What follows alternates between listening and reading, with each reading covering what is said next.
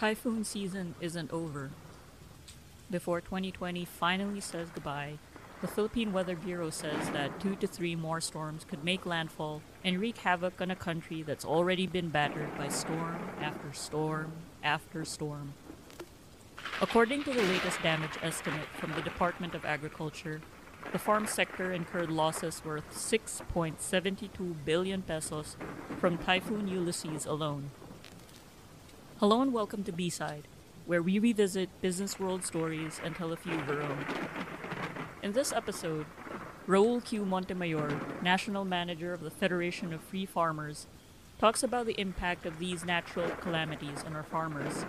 Mr. Montemayor gives Business World reporter Revin Ochave a crash course on the effects of the rice tarification law and what the agriculture sector will look like moving forward.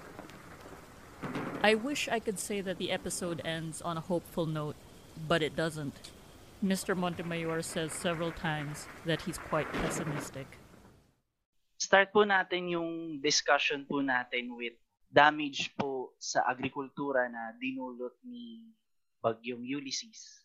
Ano pong masasabi ng FFF po rito? If we look at the news, grabe yung baha. Definitely with that kind of flooding, lahat ng crops niyan and even livestock posibleng tinamaan. As remember, yung Ulysses was only the third or fourth in a series of typhoons that hit Luzon area especially. Sabi nga nung kausap ko sa Isabela, which is one of the flooded areas now, yung previous typhoons, mas matindi pa ang damage nila kasi ready to harvest yung mga crops nila at that time. Nalubog. And then comes Ulysses, parang topping na lang sa ice cream yung Ulysses sa kanila kasi wala na eh. Naubos na yung crop nila sa previous typhoons. Definitely maraming damage. For palay specifically, medyo patapos na rin kasi yung harvest time. So meron pa rin tinamaan yung mga nag-late na schedule ng harvest. But I think that the bulk of the crop of palay was already harvested before the typhoons. But of course, hindi lang naman palay ang tinamaan dyan. Corn is heavily affected because by this time, or the time of the typhoons, nakatanim na yung karamihan sa corn area. Siguro mga 1 to 2 month old crop na yung mga nakatanim na corn. Talagang yun, wash out na. Sa tansya niyo po, sir, mga ilang buwan po bago makarecover from Ulysses, hoping na wala na pong bagyong papasok sa Pilipinas by the end of the year. For crops, hintayin muna nilang mag-subside yung floods. Then they will start to plant and then they will wait for 3 to 4 months before they harvest again. So medyo mahaba-haba pa yan. That's what they can do. They will just have to replant and hopefully they can recover from the damage. Any comment po from FFF? Kasi may recent po kaming webinar with Asis Perez, dating BIFAR director. And group po nila ngayon is Tugon Kabuhayan, convener po siya. His group is saying po na yung estimate damages po talaga, let's say from DA, ay hindi po ganoong ka-accurate. Medyo either po understated or mas mataas pa po sa tunay. Kumbaga, medyo kulang yung nire-report po na damage ng DA. Kasi ang kino-compute lang daw po nila is yung crops with value. Kumbaga. Pero yung mga crops po, let's say na for personal consumption daw po ng farmers, and yung sa bahay nila, let's say, pag nasira po yung bahay nila, hindi na nabibilang or nasasama doon sa computation po ng DA. Any thoughts po? That's very possible. Kasi I doubt kung merong data yung DA tungkol dyan sa mga ibang properties or assets ng farmers. Definitely, hindi lang naman crop eh. Pwede yung mga bahay nila, yung mga equipment na nalubog din, mga baboy na nakwan. I could understand it's very hard to estimate that. It's a problem of having the right data before the floods come in. Kasi kung kompleto sana yung information, you can easily estimate kung ano talaga yung extent of damage. Right now, it's more of a guessing game. Kung minsan nga may tendency yan, they will even inflate the damage so that they can get more budgets or use the calamity as an excuse for not meeting their targets. So hindi natin alam kung anong totoo dyan. Based po sa mga balita natin sa TV, sa radyo, kamusta po ang response ng DA overall since Pepito po dahil doon po nag-start yung mga malalakas talaga na bagyo eh. Kamusta pong response nila sa farmers so far? Kami kasi we base it on our perception of how the DA has been faring, not only during this time, but even before the implementation of RCEP, implementation of other programs. And our impression is they put a lot of hype in mass media, in public statements. Pero you compare that with the feedback that we get from the field, ang layo. Ang comment ng marami, puros papogi, pero wala naman masyadong delivery sa baba. First, there is COVID, which has affected yung delivery. But at the same time, the DA now has a tendency of making announcements, raising expectations that they cannot meet in the field. For example, they will say, we are buying at 19 pesos yung NFA. Pag nabasa yan ng iba, meron naman palang NFA. Why are farmers complaining? Pero in fact, in the field, the farmers know they cannot just sell to NFA because it has to be dried, it has to be delivered to NFA, etc. There is only a very small percentage of farmers who can meet the NFA standards. Yun yung reality. Pero pag ina-announce ng DA as if any farmer who wants to sell to NFA can sell at 19 pesos. Ganun din yung nangyari sa mga RCEP support for seeds and fertilizer. Puros announcement, then you get a lot of feedback. Hanggang naka-harvest na yung farmer, wala pa yung abono. Ang daming feedback na. In fact, I think I mentioned to you, Secretary William Dar's own Facebook page, and you look at his post, and then you read the comments to his posts. Grabe, ang sama ng loob ng mga farmers about him saying one thing, but in reality, it's not happening in the field. Kung yun ang pagbabasihan natin, then magkaroon ng bagyo, then he announces, we are giving 800 million to Isabela ba yun? Or Cagayan, no? Question mark na kagad sa isip ko, totoo kaya yan? Or pinagsama-sama lang nila yung existing programs na ibibigay naman talaga kahit walang bagyo, and then they will say, oh, this is our ayuda. Ayuda pa nga ang tawag. Parang doesn't sound nice. Eh, no? Parang nagbibigay ka ng limos sa isang naglilimos sa kalsada. You deliver. Kung ano yung job mo, you do it. Hindi na kailangan ayuda yan. Kaya a little bit pessimistic kung ganyan. Hopefully naman, for the good of the farmers, they can deliver. But if we base it on previous performance, medyo marami kaming doubts. Ano po sa tingin niyo ang kailangan gawin ng DA to minimize damage? Kasi may PSA report din po tayo recently na across all sectors po sa Philippines, agriculture sector ang nag-sustain ng pinakamataas na damage pagdating po sa natural calamities. Siya ang leading eh. Ano po kaya ang magandang gawin ng DA para po mabawasan ang damage sa agriculture? Yan ang nature kasi ng agriculture. Susceptible to climate, to natural disturbances. Alam natin yon every year kung ilang bagyo yung tumatama. And then now you have drought and other types of calamity. So, to some extent, you cannot avoid. It will happen. First, you have to prepare, okay, so that if it happens, then you can recover easily. Yun yung mas maliwanag na step. Kumbaga sa disaster risk management, you know the risk will come. You don't know when, but it will come. So you prepare the boats, you prepare all of the things you need to help the victims. So isa yun. But I think even more basic than that, you have to build up yung resiliency ng farmers at ng farming communities. So that if these calamities come, they have a better chance of surviving and recovering from that damage. So dalawang aspect yun eh. Strengthening yung resiliency ng farmers at the same time helping him when the calamity strike. Sa nakikita ko wala yung ganung program eh. Hindi comprehensive. Parang reactive parati yung DA. Yun din ang nangyayari dun sa mga like prices go down. Why? Because maraming imports. Then magre-react sila. Sasabihin na, oh, NFA buying, o kaya we stop the issuance of SPSIC, we prohibit co-ops from importing. Pero tapos na yung problema, natapos na eh. They are just reacting to it. When they know na these things can happen, dapat before pa mangyari yun, meron na silang ginagawang paraan. So, yun ang basic comment ko sa performance nila.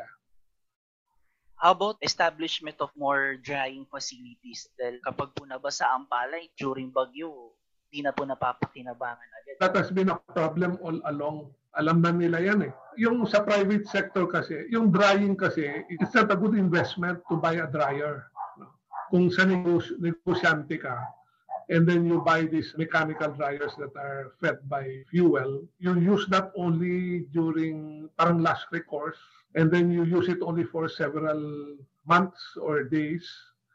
And it's very expensive to operate kasi fuel-based yan eh. And then may kuryente din kung minsan. So, public investment dapat yan. Hindi mo pwedeng asahan yung mga co-ops at saka negosyante to invest heavily in these types of dryers. But of course, tulad ngayon, kahit may dryer ka eh, baha eh. Wala rin. But in more normal times na maulan lang, the dryers will be very useful. May isa rin recent study, published po siya ng PIDS, sir, Philippine Institute for Development Studies. Sinasabi po na ang farmers daw po sa Benguet hindi po na-utilize kumbaga ang weather reports ng Pag-asa. Hindi daw po nila alam gamitin and hindi daw po nila ma-access dahil wala daw po silang capability na tignan. Kasi usually po yan sa internet yan eh. In terms of weather po, ano pong pwede i-improve ng DA in terms of, kumbaga, preparation sa farmer themselves po before the typhoon or the storm hits? Actually, matagal na namin sinasabi sa DA yan eh. That they need to translate the Pag-asa data into information that is useful to the farmer. No? Kasi pag nag-predict ang Pag-asa, bukas uulan, that kind of information is for people in Metro Manila. Bring your umbrella, ibig sabihin nun. No? Pero anong ibig sabihin yun doon sa nagtatanim ng gulay sa Benguet? Is it good or bad? Malay natin eh, matagal na silang walang ulan. O di maganda. Or baka masyadong maulan, babahain yung tanim nila. So, that kind of information from Pag-asa, it tells them millimeters of rain tomorrow or next month. You have to translate that into, let's say, for a certain crop at a certain stage of planting. Ano ba yung water requirements ng crop na yan? And if this rain comes, is it too much or too little? Di ba? You have to translate it. Hindi siya pang Manila dapat, pang bukid na information. That's one thing. And then the other one, of course, delivery to the bundoks. Paano mo paratingin yung information na yan? But you can use radio. Hindi na kailangan internet dyan. But you have to package the information in such a way that pati yung radio announcer hindi marunong sa climate, pero babasahin niya in a package form that is meaningful to farmers.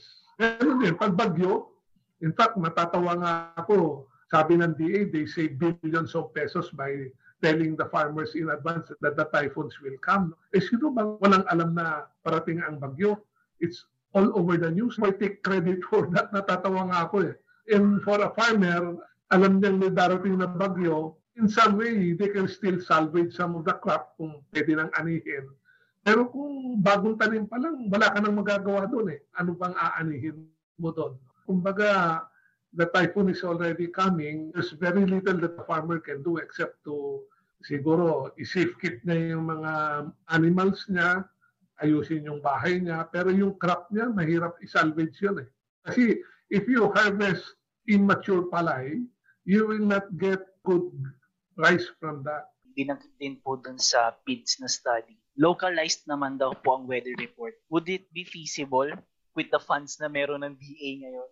Oh, localized pa rin, pero it's not packaged for the farmer. Ang sasabihin lang nila, millimeters of rain.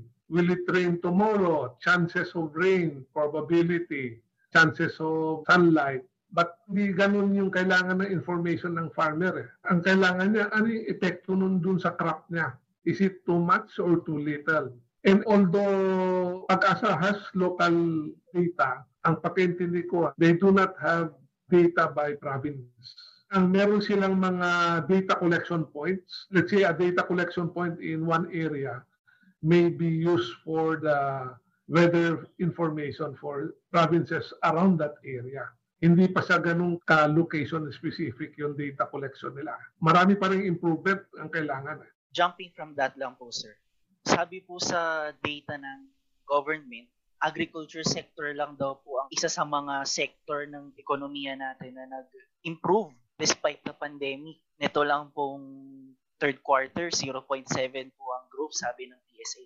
With the typhoons po, recent, and mga sunod-sunod po na bagyo, ano po kaya ang may expect natin for the fourth quarter? And alam ko po usually, historically, ang fourth quarter po ang pinakamalakas na period ng agri-sector. Actually, hindi ako surprised why agriculture had positive growth now. Unang-una, they are comparing it to 2019, which was a drought year. In fact, you compare 2019 to 2018, malaki yung pagbagsak ng 2019 compared to 2018. And then 2020, medyo naka-recover, but since you are basing your figures against a period when the production was very low, medyo deceptive siya kasi parang ang laki ng jump.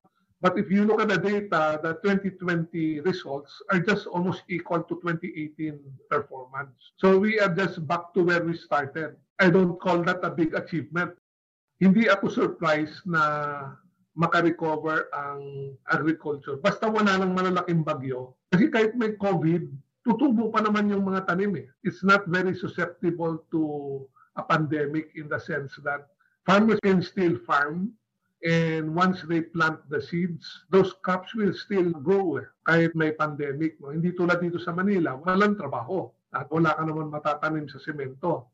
From the subsectors po, kung hindi man sa rice or sa corn, sa fisheries or sa livestock, ano po yung pwedeng immediate na i-improve ni Secretary Dar or ng DA in general na kahit pa paano po may slight upgrade sa sector? The first thing that comes to my mind is stabilize farm gate prices. Hirap na hirap yung farmer pagka ganun kalalakas yung swings in prices. Because they will plant, they will invest, and then pag-ani nila lugi. That is a very discouraging thing for farmers, and it affects their decision in the next crop, how they will plant. So, hindi naman namin sinasabing stop imports or whatever, but manage imports very well, so that prices will be stable. Hindi yung akyat baba. So that when the farmers make planting decisions, meron silang konting assurance na ganito yung ibibenta ko yung produkto ko. Kikita ako kahit konti. I think right now, even the farmers, they cannot guess what the DA will do. Parang hindi predictable yung movement ng DA. They will say, imports are a last resort. Di ba sinabi ni Secretary Darion? Pero titignan mo, ang daming binigyan ng import permit, ang daming pumasok na import. Nakikita ng farmer din yan eh. And then siya yung farmer ang he feels the effect because he's the one selling his product at a low price. And yun ang parang nadi-discourage yung mga farmers. At the same time, of course, nahirapan sila dahil kukunti ang kita nila kung kumita man. So I think one is do something about prices and then repackage yung support system. Sa ngayon, ang napapansin ko, yung binibigay ng DA, parang a little bit of this, a little bit of that. Walang plano for a certain locality. I-assess mo yung kulang sa locality na yon, whether it's irrigation or whether mechanization or whatever. Then you package your support program to address those gaps. Mahirap siya pero that's how they should do it. They spread the goods all over without any really master plan on what they want to achieve. Jumping din po doon, magsi-second year na po or mag-anniversary na ulit ang implementation ng rice tarification law next year. Ano pong masasabi natin sa rice tarification law? Ang basic premise kasi ng tarification law is magmumura yung bigas.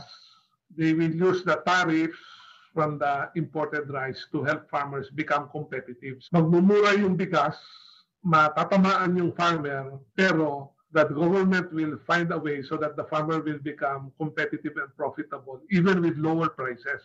Ganun yung theory nila. Nagmura ba yung bigas? The price of rice now is the same as the price in 2017. In 2018, tumaas yung presyo ng bigas dahil nagkaroon ng rice crisis.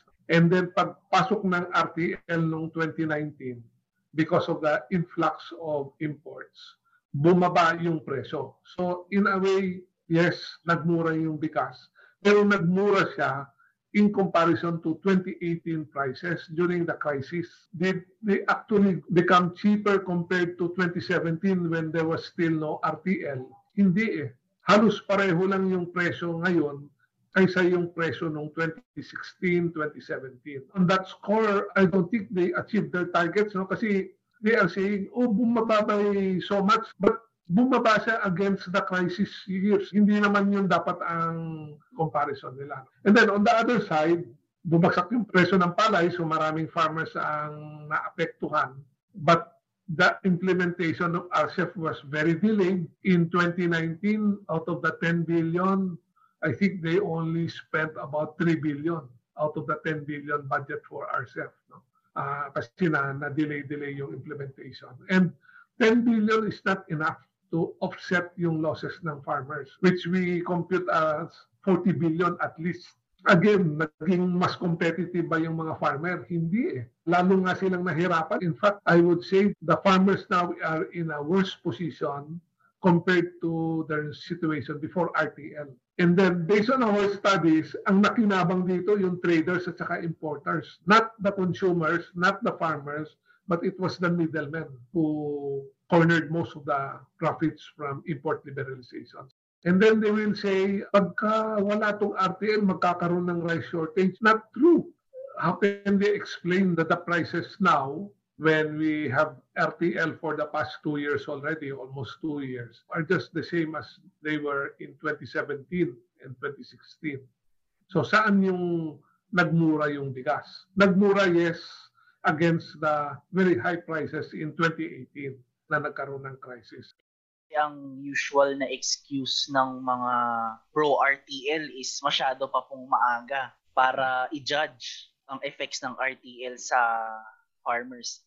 Heading to year 2 po, valid pa rin po kaya ang excuse na yon? There is some grain of truth to that. But in the meantime, grabe yung sakripisyo ng mga farmers. Itapon mo yung baby doon sa tubig para matuto siya lumangoy. Up to when do you allow him to start gasping for breath before you come in to save him from drowning? Kung nakikita mong nahihirapan na kahit nakakaumpisa pa lang, maglagay ka na ng salbabida dyan, o kaya tulungan mo na siya na lumangoy. Why wait for 2 years? After 2 years or 3 years, in fact, sabi na ngayon 3 years, baka by that time, wala na. Patay na yung farmer. Hindi na siya makaka-recover. May recent comment po si Senator Villar saying na hindi na daw po marirepeal ang RTL and ang effort na lang daw po ay dapat i-improve kaysa po i-repeal ang batas. Ano po masasabi niyo?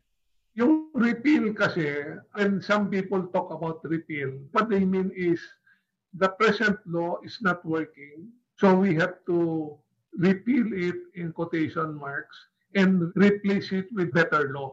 Yun ang ibig sabihin nila. Hindi yung tanggalin mo yan and then balik dun sa dati. They're saying the same thing as what Villar is saying. Villar is saying, do not repeal, just amend. O, yung iba, ang language naman nila, repeal but replace with a better law, which is basically the same thing. Bago na ang tono ni Villar ngayon, he is now open to some changes. At the start, she was saying, no, it's a good law. You wait, there's no need to amend it or whatever. For a legislator to say, we cannot repeal, sila nga ang nagre-repeal ng ibang batas eh. They repeal the laws that impose the QR and replace it with RTL.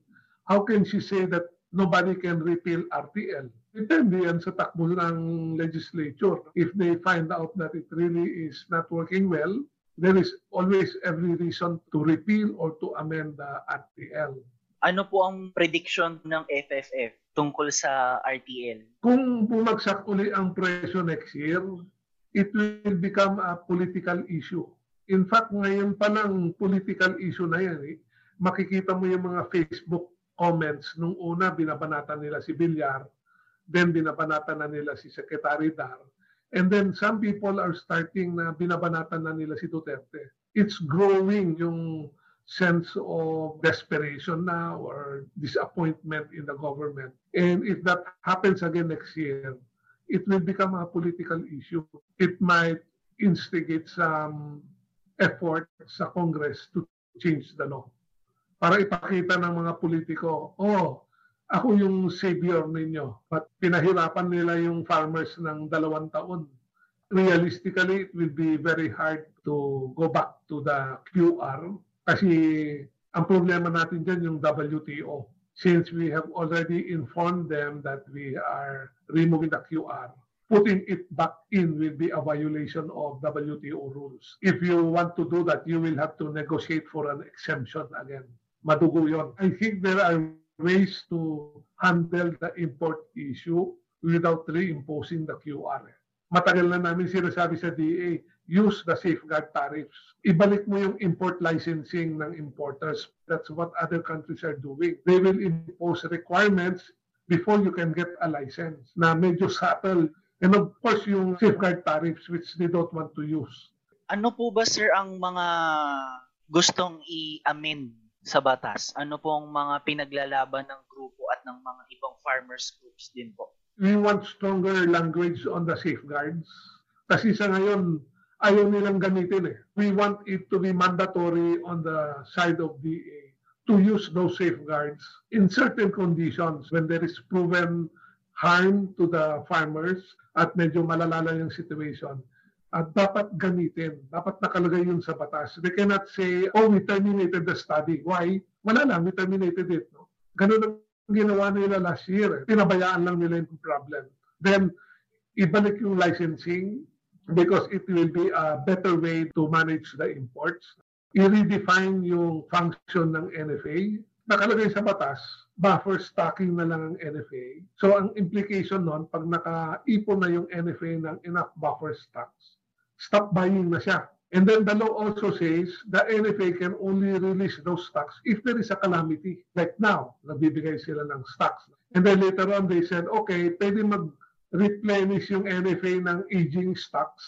Yung mga luma, ibenta, then bumili ng bago. That's okay. But what are they doing now? Si Dar, Secretary Dar, instructed NFA to buy and sell newly harvested palay. Ibenta mo para magkapera kayo para makabili uli ng palay. That is against the spirit of the RTL because RTL wanted NFA to get out of the rice business in terms of buying palay and selling rice. And then, yung isang tinulak namin when they were discussing the IRR of the RTL, yung farmer representation in the RCEP implementation. It was in the draft of the IRR, but in the final version, biglang nawala. Tinanggal nila lahat ng farmer representatives doon sa management committee. So we want that put back. And then yung hindi kami contented doon sa ginawa ni Villar na 50% mechanization, 30% seeds, and then 10% credit. Because the needs of communities and farming areas are different. Yung sabi ko kanina, dapat area-specific yung intervention. Hindi pwedeng machines lahat. Eh kung hindi yun ang kailangan nila, wala silang makukuha. So it has to be localized yung intervention. Actually, marami yung kailangan ng amendment eh. You cannot, for example, reallocate the RCEP funds if it's not in the law. Let's say, malaki yung balance ng machinery kasi mahina ang demand. You cannot use part of that fund to buy fertilizer. Bawal yun. You can only use it for machines.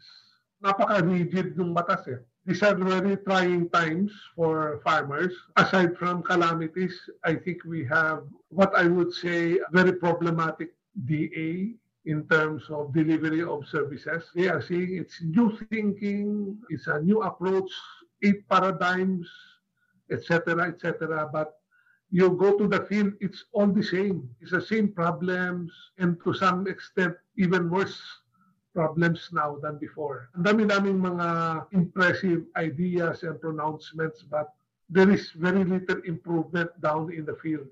So I'm a little bit pessimistic. Ang sabi nga namin, let's just wait for the next administration. Mukhang walang mangyayari dito. No? Because even the consultative mechanism of DA under the PICAF, yung Philippine Council for Agriculture and Fisheries, binuwag nila yun eh. They dismantled it. Sabi namin, ano yan? Parang ibang-iba na yung atmosphere sa DA ngayon na in the past, there was open lines of communication with the secretary, with the department. Now, there are so many more problems and that line of communication has been seriously curtailed. So, I don't know if they will still change There is still time, hopefully yes. But yun nga, yung farmer, no choice siya. Itong recent episode, this will have longer reaching effects sa agriculture kasi siguro one season of low prices kaya pa ng farmer.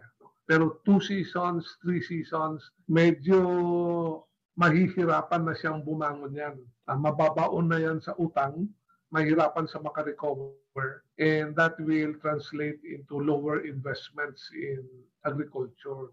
And maybe even some farmers will just get out of farming and sell their lands. I'm not very optimistic na magkakaroon ng major improvements sa agriculture in the coming period. A lot of the farmers will still continue to plant because that's the only thing they can do. So magtatanim pa nga rin sila. Kahit may bagyo, kahit bagsak ang presyo, tuloy pa rin yung farming. But whether they will really become competitive, efficient, and profitable, a bigger question mark now than before. Mas malaking problema, I think, ngayon kaysa dati. Yung agriculture, para siyang kalabaw. Mabagal pero tuloy-tuloy. Gumagapang siya kahit paakyat na, kahit hirap na. Mabagal nga lang, pero kumakayod.